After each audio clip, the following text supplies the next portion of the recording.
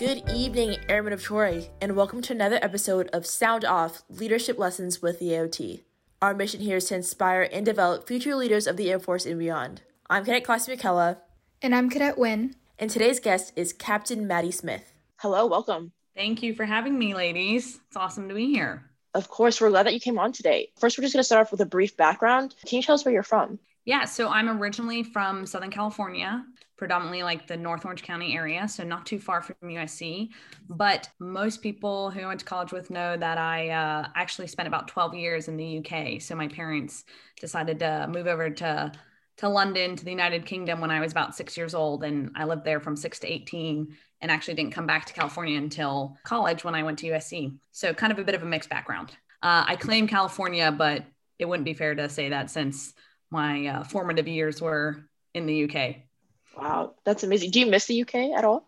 I do, but two of my sisters still live there. So I get to go back and visit, and I'm actually here in Germany right now. So I'm kind of doing a little bit of a Europe tour to get back to those roots. So it's nice to be back in Europe and to see my family who are still there, but I still claim California as home.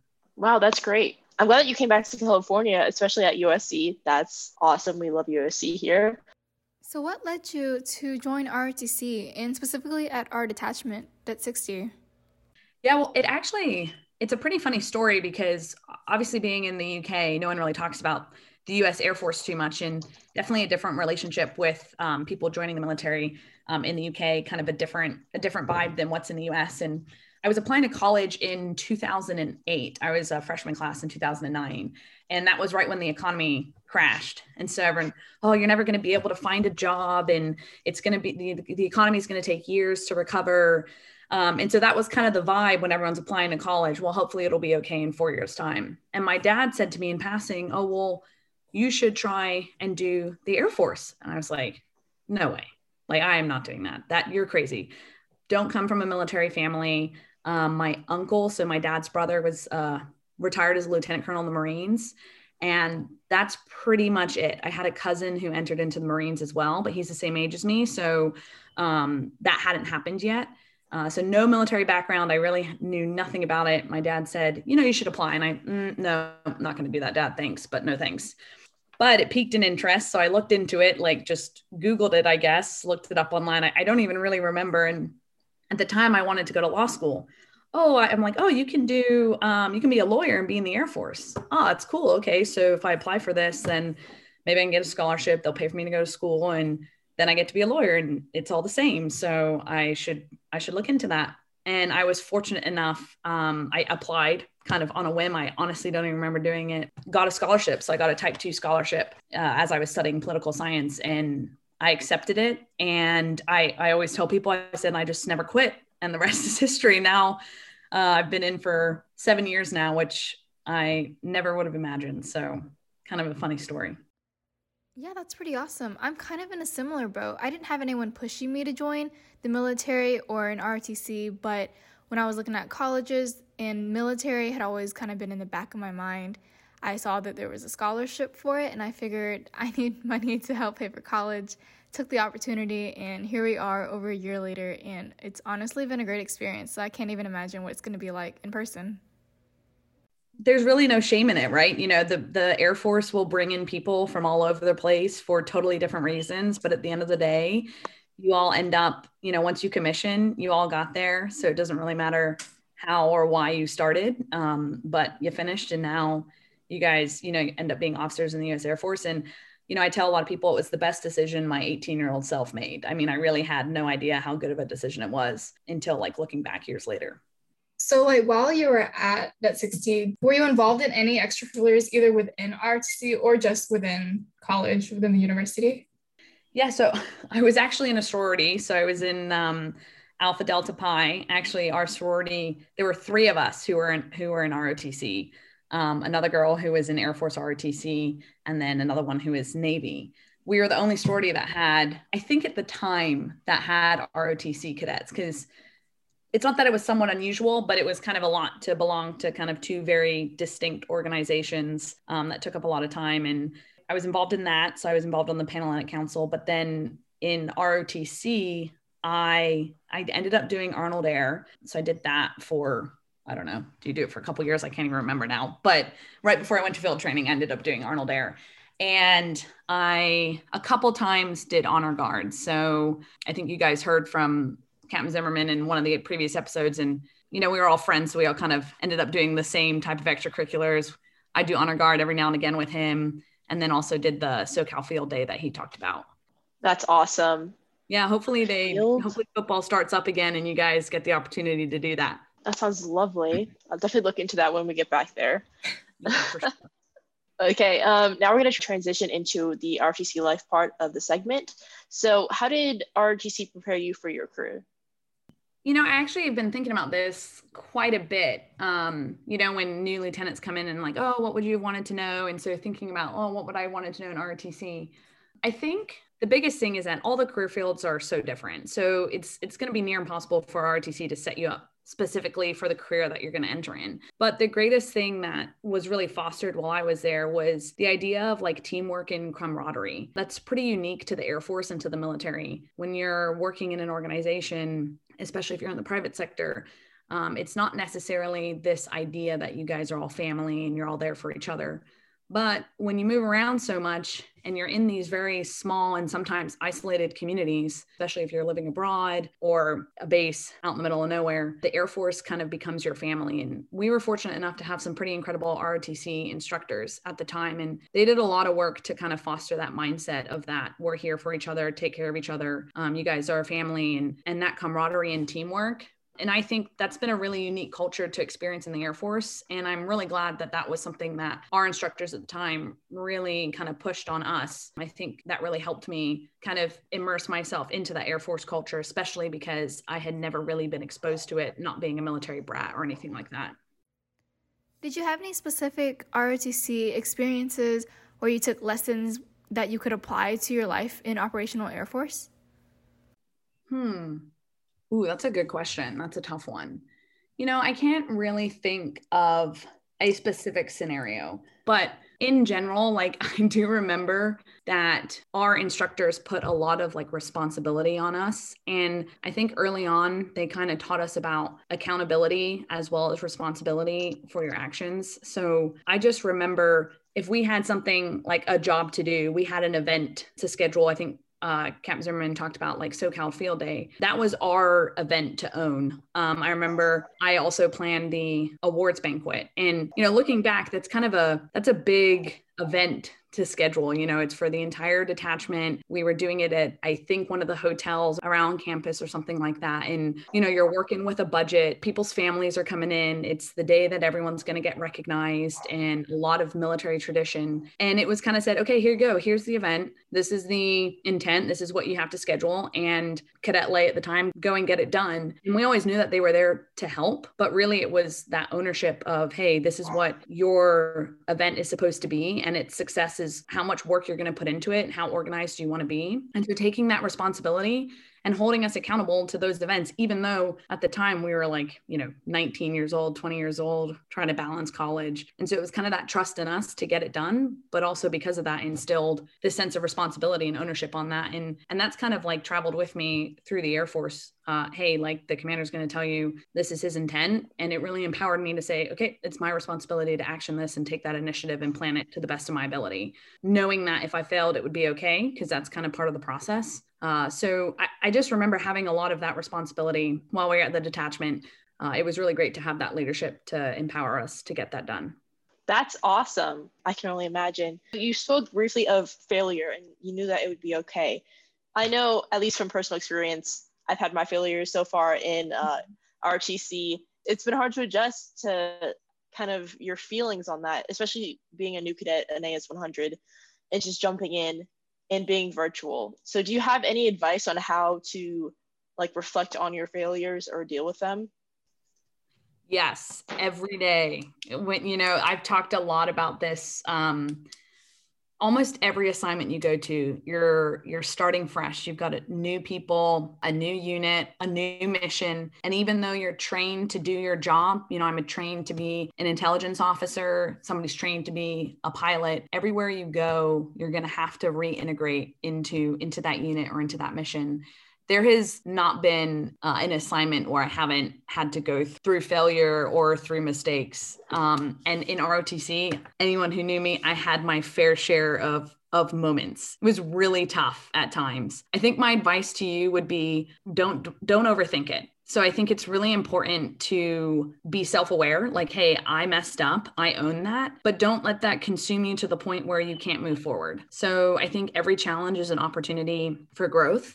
Don't be afraid of that failure. One of the best things that I have kind of learned a lot through listening to a lot of other leaders. We just had a conversation with a chief master sergeant a couple of weeks ago. He was doing professional development and he said, don't be afraid to take risks. You need to be able to take risk. That doesn't mean go be reckless, don't just do whatever you want, but understand what role you are given and the responsibility you have, take risk, and then communicate what you're doing. Hey, I understand that you want me to do X, Y, and Z. I'm going to execute in this way.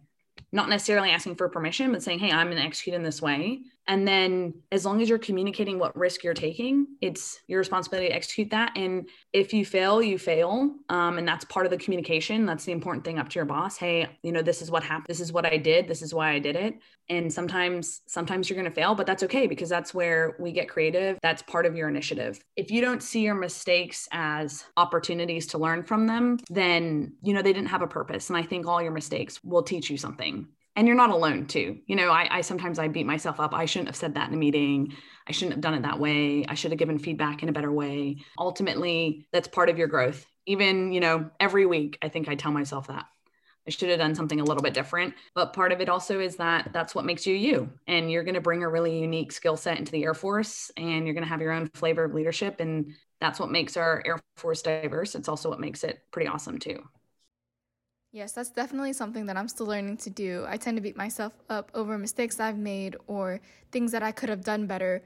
But if another wingman or flight mate messes up, I'm really quick to reassure them that it's okay. Don't beat yourself up over it. We'll just do better next time. We're always here to grow and to learn from our mistakes.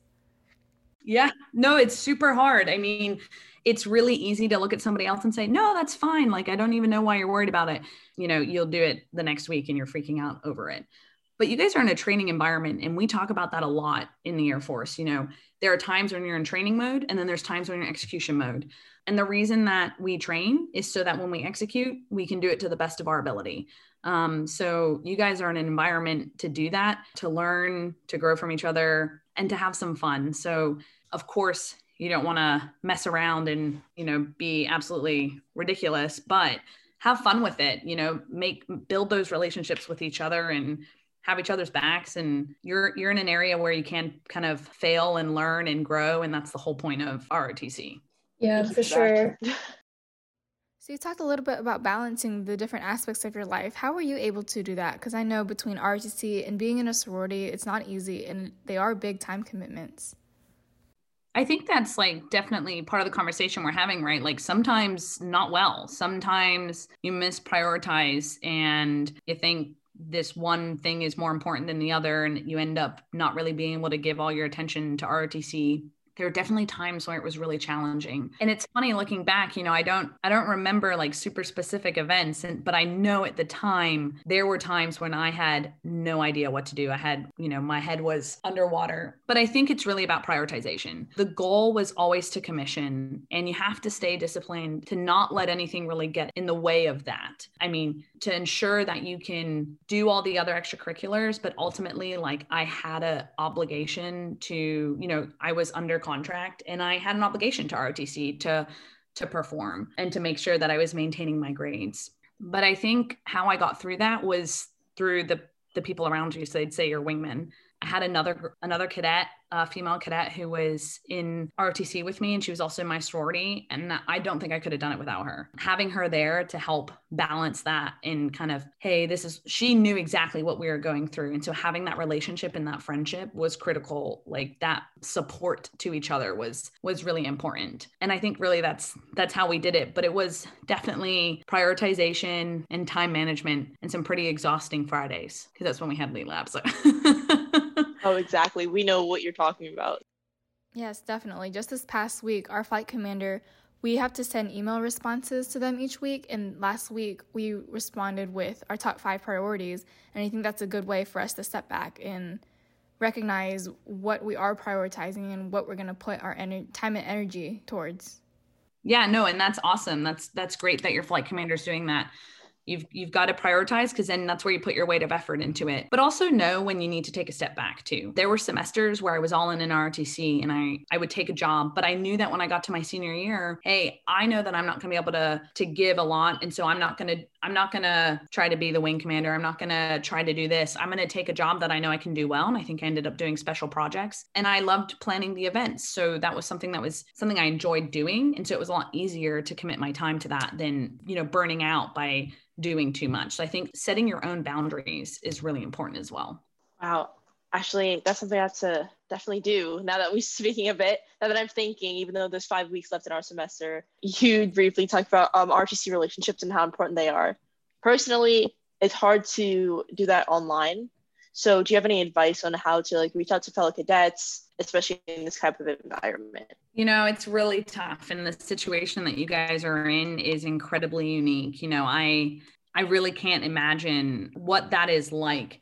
But I think probably an important thing, and that I would focus on, is to not be afraid to reach out and have pretty honest conversations. I mean, you guys talked about how, it's difficult and you guys might struggle with some of the lessons or some of the activities. And don't be afraid to share that with your fellow cadets, kind of be honest with where you guys are at. I think sometimes we think that everybody has the same mentality. They're really gung-ho, or they're really great at this. And everyone's probably equally going through a lot, or equally struggling, or having their good days and having their bad days. Don't be afraid to have sometimes those awkward conversations, because that's where you're going to get to know each other. And even if it is online and it's a slightly different environment, be open with kind of where you're at. And don't be afraid to reach out and build a little bit better of a connection. Yes, 100%. And I understand that firsthand too. I've been struggling a lot with physical fitness this past year. And when I brought that up during a flight time, one of my flight mates, he reached out without hesitation the next day and basically offered his help. He said, I know you said you were struggling and I want to help you as much as I can. What can I do to help? And I am so grateful for that. Yeah, everyone has their strengths and weaknesses, and you'd be surprised by how people are thinking. Just sometimes people are afraid to ask and speak about it. So, don't be afraid to kind of put that out there. And now we're going to take a break. We'll see you guys in a second.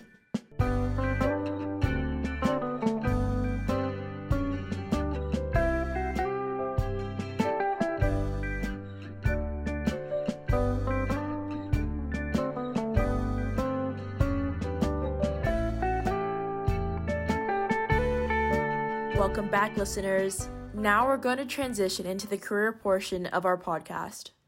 So, Captain Smith, can you tell us or give us a rundown of your Air Force career up till now? Yeah, so I got selected to be an intelligence officer. And so when I graduated in 2013, I had to wait about 6-7 months or so before I could enter active duty. That was right around the time when some of the training schools were getting a bit delayed and the academy have preference. So I didn't enter active duty until January of 2014. And that's when I went to Goodfellow Air Force Base in San Angelo, Texas, which is where the intelligence school is for officers. So I was there from January to about August of 2014. And then my first duty station was at Langley Air Force Base. And I was there from 2014 to about 2017. At that point, I went to Korea. So I went to South Korea and I was at Osan Air Base. While I was at Langley, I ended up getting married to my husband, who's also active duty Air Force officer. And so we had an accompanied tour to Korea, and that's why we were there for 2 years. Then after Korea, I came to Germany. So now I'm on my third assignment here. We got here in the summer of 2019, and we'll be here for at least another year. So I'm at Ramstein Air Base. So I've actually spent about 5 years, will have spent 5 years overseas, which really wasn't the point. I was trying to stay in the US and travel around the US since I had lived in the UK for 12 years. But here we are. The Air Force will send you on an adventure, and it's been good fun. Yeah, I love that. So how did you decide that you wanted to pursue a career in intelligence? I guess I didn't really know. So when I kind of mentioned earlier that I joined the Air Force thinking I was going to go to law school and I was going to go be a JAG. And so that was on my mind for a lot of the time that I was in ROTC. As I started to get closer to putting down my list of jobs that I wanted, I was not very familiar with the Air Force at all. So I knew I didn't want to be a pilot because I get really bad motion sickness. So I for sure was like, I cannot be a pilot. That is just not going to work out for me. So it was really just kind of getting exposure to the different career fields. So we had career day and had some people come and talk, but law school was still in my mind. So as I got closer to graduating, I thought, I really don't want to do 3 more years of school. Just the thought of doing that is kind of daunting. And I wasn't even sure if I was going to be allowed to do it because you have to get an education delay from the Air Force to say, hey, I'm not going to commission. I'm going to take on 3 more years. So that is a process in and of itself. I decided to not try for that and apply for it and just go ahead and say, I'll do 4 years. And if I really want to go back to law school, then I can go ahead and do that after I do my 4-year commitment. So at that point, it was really just, hey, what jobs do you know?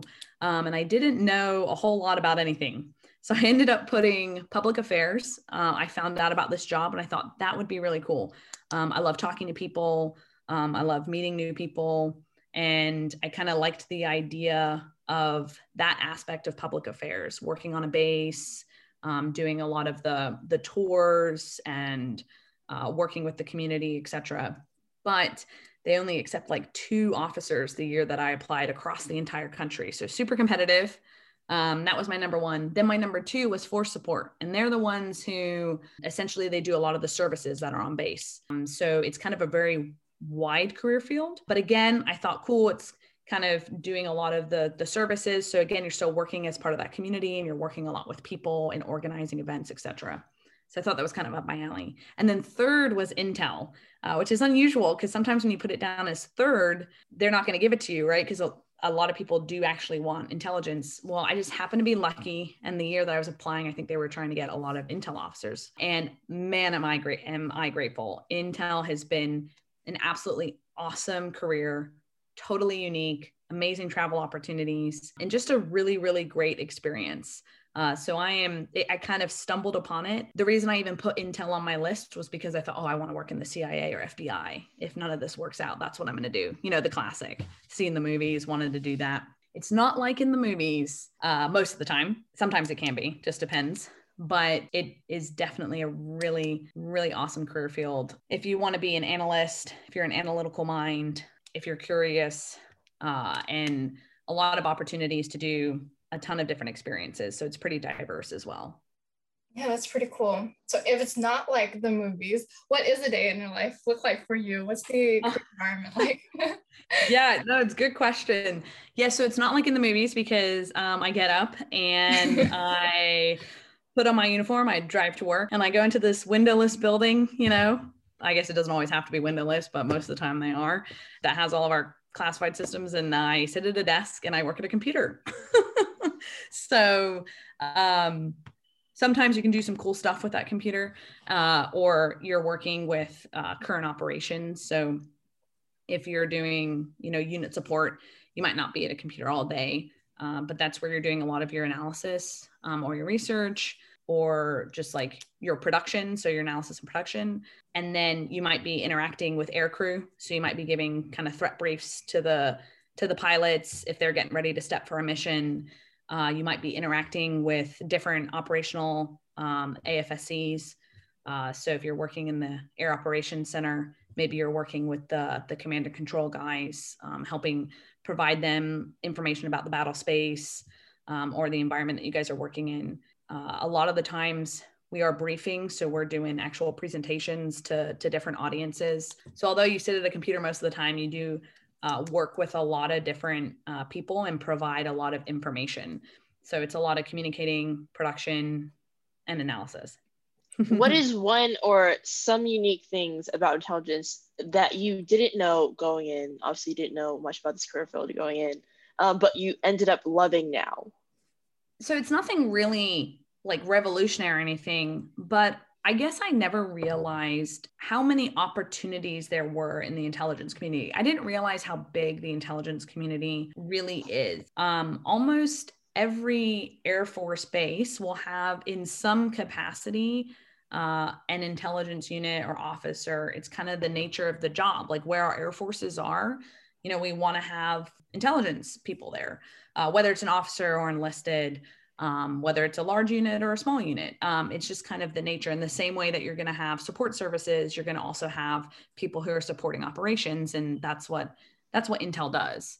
We're supposed to be supporting operations and providing information to them. I've been incredibly grateful for how vast the opportunities are for Intel, but it somewhat comes at a cost, because then you might go to different bases and you, in one job, you're doing a lot of analysis, and then the next job you're supporting F-16s, and you've never done that before. So they say you want to have breadth and not depth. I mean, we kind of debate about that in the Intel officer community, but it is somewhat necessary to be able to be adaptable and flexible, because your learning curve might be pretty steep depending on the diversity in your assignments. So pros and cons for sure. Yes, ma'am, certainly. So at this point, we're going to turn a little more into just general leadership rather than pertaining specifically to Intel. What do you think has been the most important leadership skill that you've learned during your time in the Air Force? So I think we kind of touched upon it earlier when we were just saying taking risks and communicating that risk. I think the airmen that I work with, the ones who really excel and thrive, are the ones who can take initiative, the ones who are leaning into whatever task that they have been given. We talk a lot about innovation and creativity and problem solving. That's the case for any career field. But really being strong enough to take that initiative, lean into that task. Don't be afraid to take the risks that might come with taking that initiative, but that has to be followed up with being able to communicate what you're doing to your leadership. Or in the times that you need to make a decision quickly, you're not afraid to make that decision because you're taking that initiative. I understand where my left and right boundaries are, so I'm going to make the decision. I've understood where I can make decisions and where I can't make decisions, but don't be afraid to do that. And then once you've made that decision, communicate back up, hey, this is the decision that we made. This is what we've done. So having those effective communication skills, both up to your leadership and then down to your team, is incredibly important. It's important that people understand why you're making the decision that you're making. Here's what we're going to do. And then it's important to communicate that back up to your leadership as well. I definitely agree. Communication is key, especially we've learned, even as AS100, we've definitely learned that communication is key when we are rotating positions in our flight. I don't know if you remember from your time in our detachment, but GLPs are definitely a thing, especially in our online environment. I was wondering if you had any advice on those who get selected during the GLP to kind of command and take that leadership role, and how to kind of designate positions GLP. Ooh, that's a great question. I mean, definitely tougher in an online environment because part of it is just really kind of working together as a team. But I just did squadron officer school, I think in the summer of 2019. And we do a lot of, group leadership projects in that too. So a bunch of captains there trying to lead a bunch of other captains, and, cliche, but it's really the ability to communicate effectively. So I think first, the important thing to do is make sure that the team understands what you are doing in that project. So you've been given a task. Make sure you clearly communicate what that task is so that everyone on the team understands what you guys are trying to achieve. Because if you start off and somebody doesn't understand what the ultimate goal is or the end purpose, then it can just cause a lot of confusion and chaos, and you guys might not be the same page later. You do need to work quickly because sometimes these things are timed. So it's also understanding of when you need to move on, but really communicate that out to the team. That's your job as the leader. So I think that's really the first step. And then understand what your team's strengths and weaknesses are. Sometimes the task that you've been given isn't going to fall into your box of strengths. So if you understand kind of where your team is strong and where people are weak, then you can delegate accordingly. Capitalize on the strengths and weaknesses of the people in your team and be decisive in who is supposed to be doing what. Leadership, and I have failed at this many times, doesn't necessarily mean that you're always the one doing. Sometimes the best thing you can do is say, hey, I know that you're really good at this. Can you execute? Do you have a good idea for this? And sometimes it's just actually not doing anything at all and understanding where your team can provide that input. But again, that's making, you're making a decision, you're utilizing your teammates' strengths and weaknesses, that's why you need to know your team so you can make those decisions and make sure everybody understands what the end goal is so that everyone can work together to reach that goal. That's really interesting. I think that's one of the biggest things that I definitely need to work on, because we talked about this a little earlier, but with it being online, it's really hard to make connections and really learn about our flight mates. So definitely taking into account other people's strengths and weaknesses is something that I will keep in mind for the remainder of this semester and definitely into next year. Yeah, definitely. I think it's tough to do online. And I think some people are going to be great at working online. Some people aren't. And that will be part of the process. But then you guys will learn a little bit more when you guys come together in person as well. So to me, that advice, it feels like it's geared a little more towards GMC. What do you have to say for POC who are getting ready to commission either within a few months' time or next year, who are getting ready to enter active duty as brand new second lieutenants? Yeah, so I think the advice applies no matter where you're at in your leadership experience. And that's something that I've kind of learned over time. You're always learning and evolving. You're going to make your own mark as a leader. You're going to have your own kind of leadership philosophy. Everyone is going to be a different type of leader as well. And so really rooting yourself in that. So everything I just talked about, understanding your strengths and weaknesses. Sometimes you're not always the one doing. Sometimes you're not always the one speaking, but regardless if you're a GMC, a POC, a second lieutenant, a captain, a lieutenant colonel, whatever, it's about effectively leading a team, whether that is one person, whether that is multiple people, whether that is a bunch of cadets, or whether it's a bunch of lieutenants, or the enlisted members that you supervise.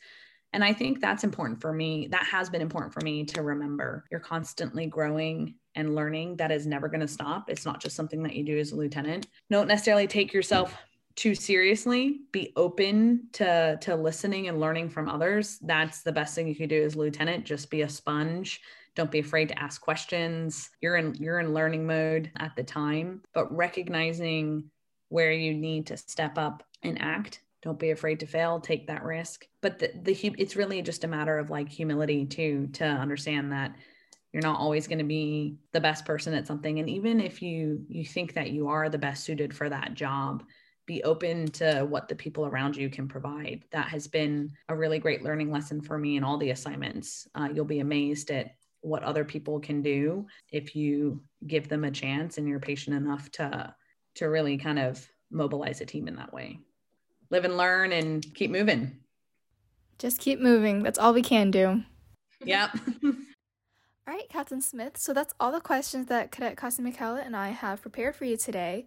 To end off our podcast, do you have a funny or memorable story, either from ROTC or life as an officer, that you'd like to share with us today? I was talking about how I grew up in the UK. And so when I started college, I had been in the UK for 12 years. And my whole time in the UK, I say, oh my gosh, where are you from? Are you American? I was the standout. And I'm like, oh yeah, I'm from California, whatever. Then I go to USC and I start ROTC. And already I'm so out of my league. I have no idea what's going on. People are marching around. I'm like, what is this? I really had no idea what I was getting myself into. I thought everything was a suggestion, not mandatory. It was a rough few first couple months. And I was navigating being a freshman in college, living, very far away from home, at least from my parents in the UK. And so with that, kind of moving from there, I had a British accent. So you wouldn't believe this now because I think I sound American. You guys probably don't hear any British in me.